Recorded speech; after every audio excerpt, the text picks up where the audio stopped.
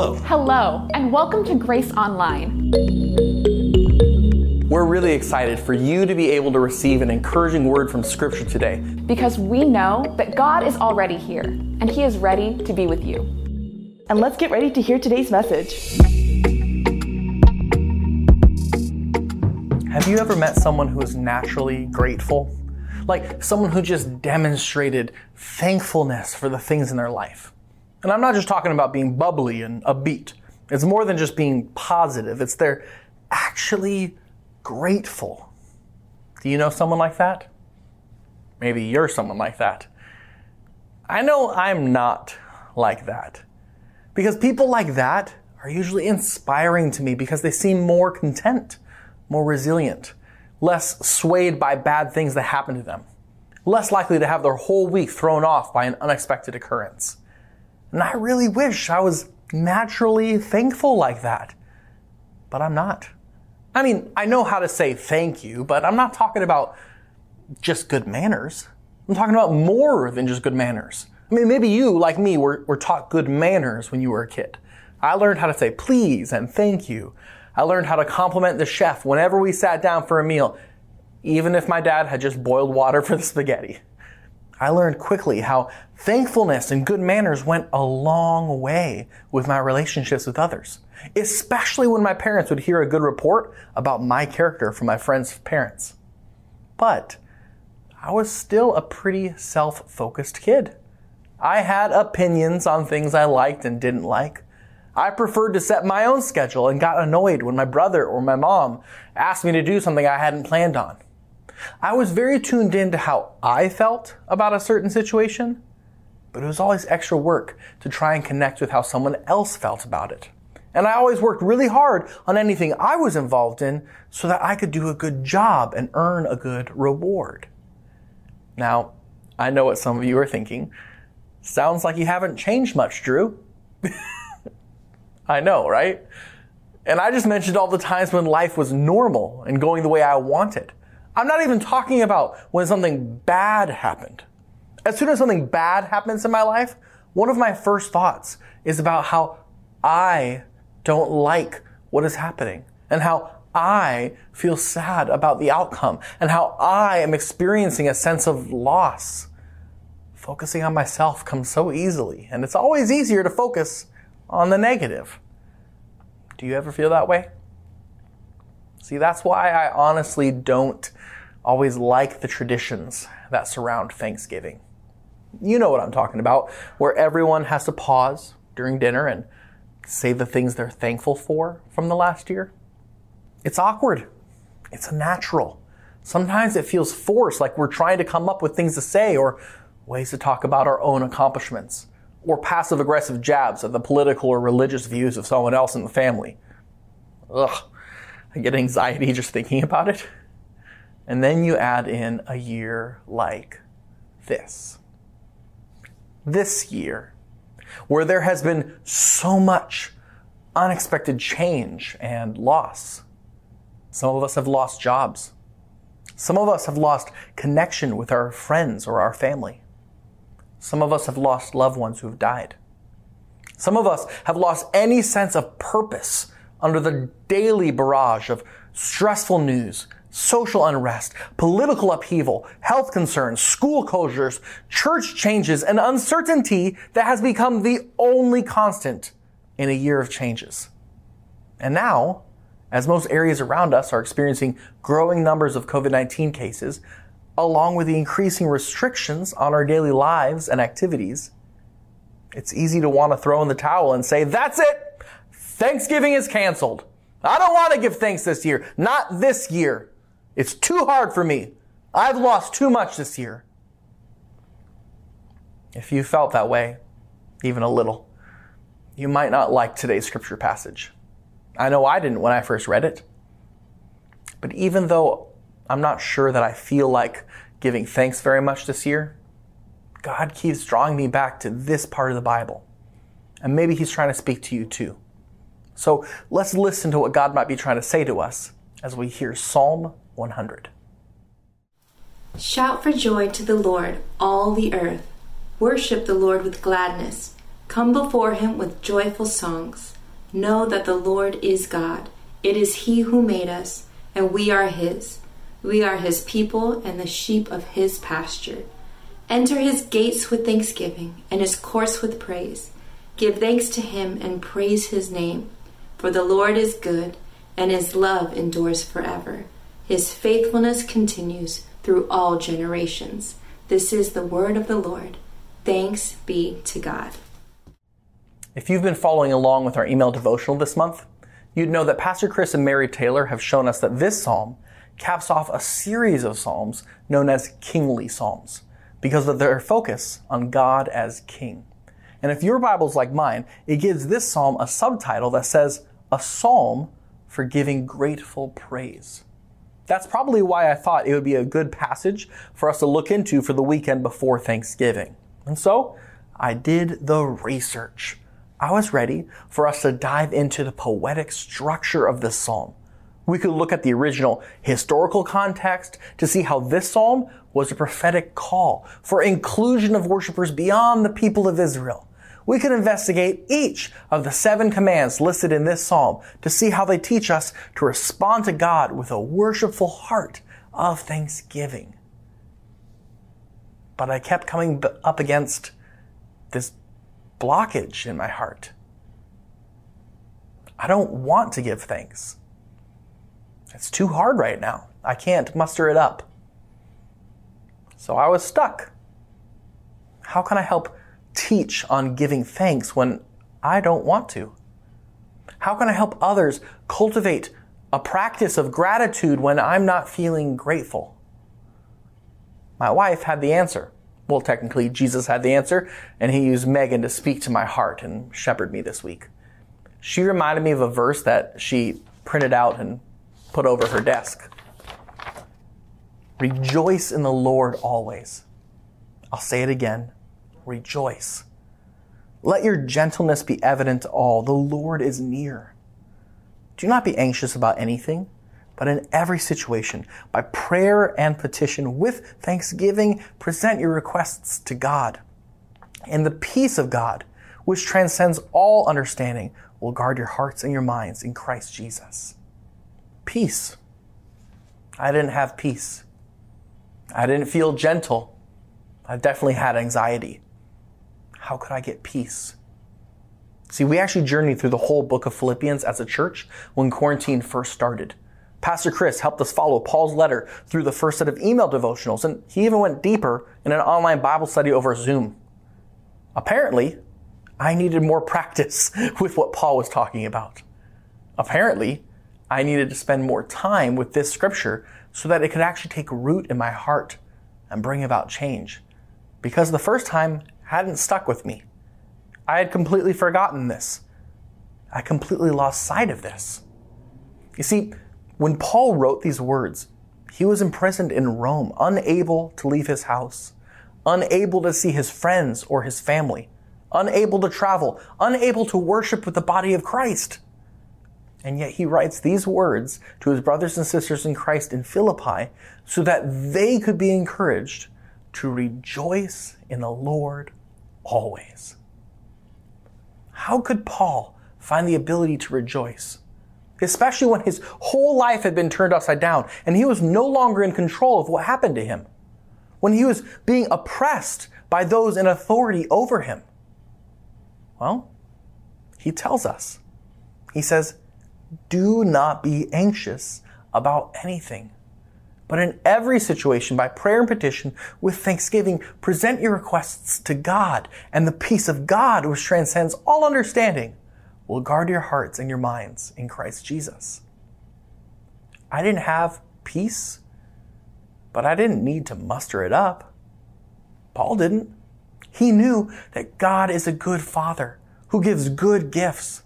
If Paul was lacking peace, he could ask for it from God.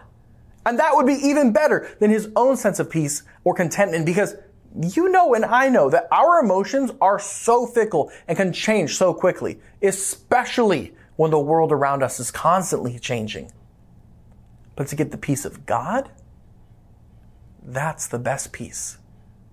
God's peace. trusting in God's own sense of peace that outpaces our understanding because it's based on the one who is eternal and faithful and not surprised by the changing nature of life. That's the peace we need. See, I didn't need to do a bunch of things in order to get that peace. I had been going about it all wrong, all backwards.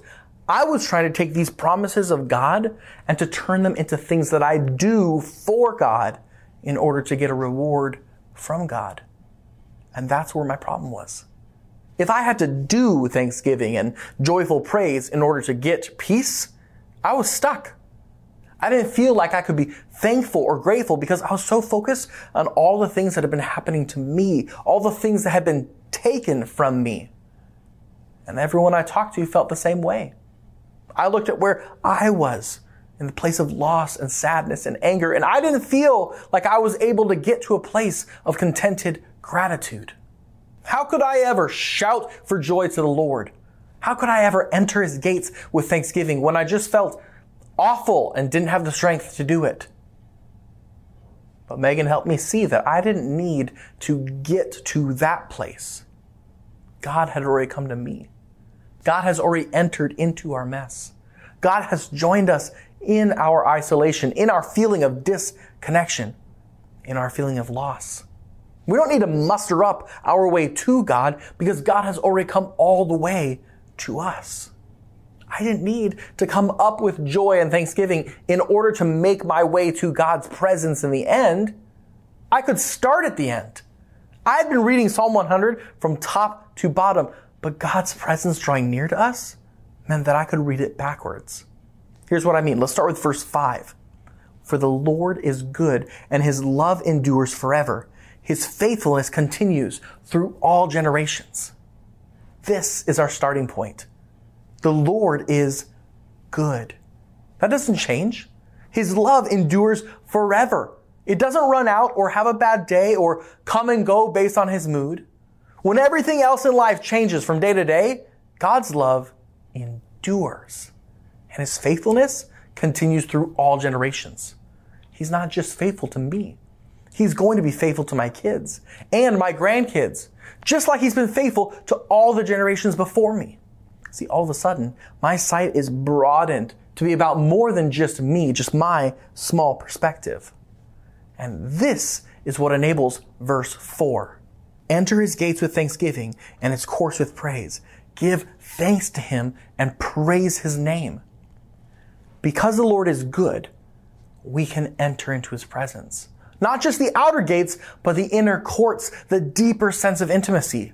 We can trust his goodness. We can be near him because of his love. We can be thankful because God is faithful. And how do we know this? Because of verse 3. Know that the Lord is God. It is he who made us, and we are his.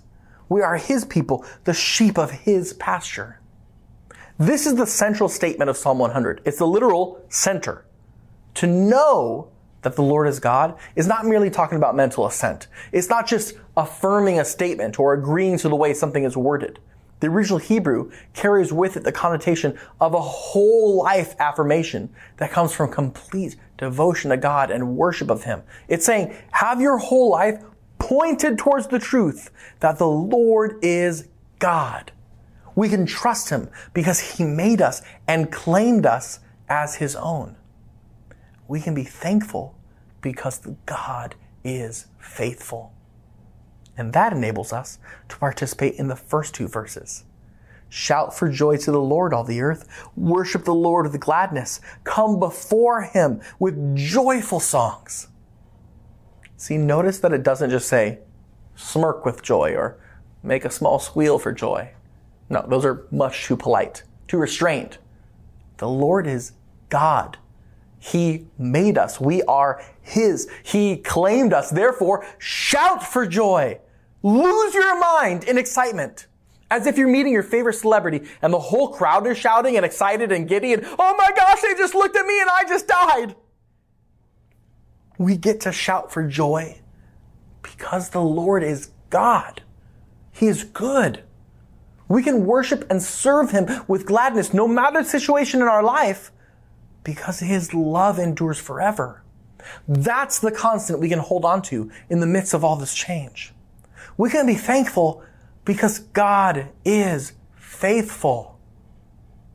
I had forgotten this because I had become too focused on my small situation, my small perspective. I had forgotten that the Lord is near. That reminds me of a time when my daughter was only a few months old and she had started rolling over onto her back and onto her belly, and she wasn't even crawling yet. And she had this little mat that she liked to play on with all these animals and rattles and the lights and the noisemakers and the colors, and she loved that thing. And she was so proud when she could kick one of the little rattles with her feet. And then I remember she turned over onto her belly. And at first she was okay, but pretty soon she started to get a little distressed. She couldn't turn back over. All she could see was a little bit of mat in front of her face. She couldn't see me. She couldn't see the rest of the room. And so she started to cry. Everything had changed. She had lost her sense of where she was. She had lost her surroundings and she felt alone. And then I called out, "Emmy, you're okay, I'm here." And she stopped. She tilted her head and she listened. "You're okay." And she still whimpered, but she waited for me to come get her and help her turn back over. See, until I spoke up, she felt alone and scared, as if everything she knew had been taken from her. But when she heard my voice, she realized she wasn't alone. She paused and listened for me to know that I was near. And that's what I needed this week. I needed to listen for God's voice to know that He is near. I needed to trust that my small perspective is not all there is. I can trust God's faithfulness to be the source of my thankfulness. But I also don't want to remain like this, fickle and uncertain and prone to mood swings that disable my ability to be thankful. How do we grow in resiliency? How do we become people who are more naturally grateful? See, Paul gives us a clue right after that passage in Philippians 4. He says, "Finally, brothers and sisters, whatever is true, whatever is noble, whatever is right, whatever is pure, whatever is lovely, whatever is admirable, if anything is excellent or praiseworthy, think about such things." Paul says to fill our mind with thoughts about the good that we do experience in life. Simply, we practice. We practice gratitude. We practice saying, "Thank you for the good things we do see." And there have been many scientific studies that show that gratitude actually lowers stress, improves our sleep, improves our relationships with others, and strengthens our immune system. No wonder God tells us to give thanks and shout for joy. Not only is God worthy of our praise, it's also good for our health. So how can you grow in a habit of gratitude? What's God calling you to do as a way to practice thankfulness? One of the things that Megan and I have been doing recently is sharing some things we're grateful for at night before we fall asleep. We simply ask each other, what are you grateful to God for from today? And what are you grateful to me for from today? That's it. Gratitude to God and gratitude to a person in your life. It's great because it's an opportunity to reflect on the day and share how God was working or share some verbal love to each other. And then we just pray, "Thank you, God, for all the things we mentioned." Sometimes it takes 2 minutes. Sometimes we share longer, and it's been a simple but beautiful way for us to end the day during this season of tumultuous change. In fact, you don't even need to wait till the end of the day. Maybe God's calling you to make it a practice to be thankful for things throughout the day. Maybe He's calling you to practice right now. What's something that you're thankful for right now? Literally, say it out loud. God, I'm grateful to you for... Go ahead. I'll wait. Literally, say it out loud. God, I'm grateful to you for... See, for some of you, that was an easy way to start a habit of Thanksgiving. But maybe others of you are still feeling disconnected. And I get that. Maybe you're still thinking, I don't know what to be thankful for. All this loss is still really hard. And I understand, I really do. Perhaps the next best step for you is to pray and ask God to help you feel how near He is. Ask Him for peace, His peace that transcends our understanding. Regardless of where you are in your journey, God is inviting you to trust more deeply in His faithfulness. He's inviting you to grow in gratitude, not just for the holiday of Thanksgiving, but also for all of life. Because God is good, we can shout for joy. Because His love endures and never runs out, we get to worship and serve Him with gladness. It doesn't have to depend on the other factors in life. And no matter what you've been facing this year, we get to be thankful because the Lord is faithful. 2020 can't take that from us because nothing can take us from the presence of God. It doesn't matter how far we're separated from each other or how much we've lost or how stressful our week has been.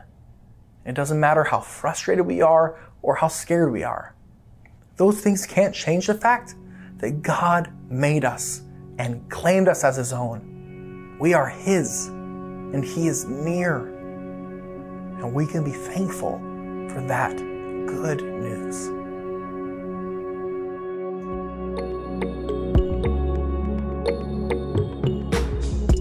If you'd like more information about our church, please visit us online at gracehb.org.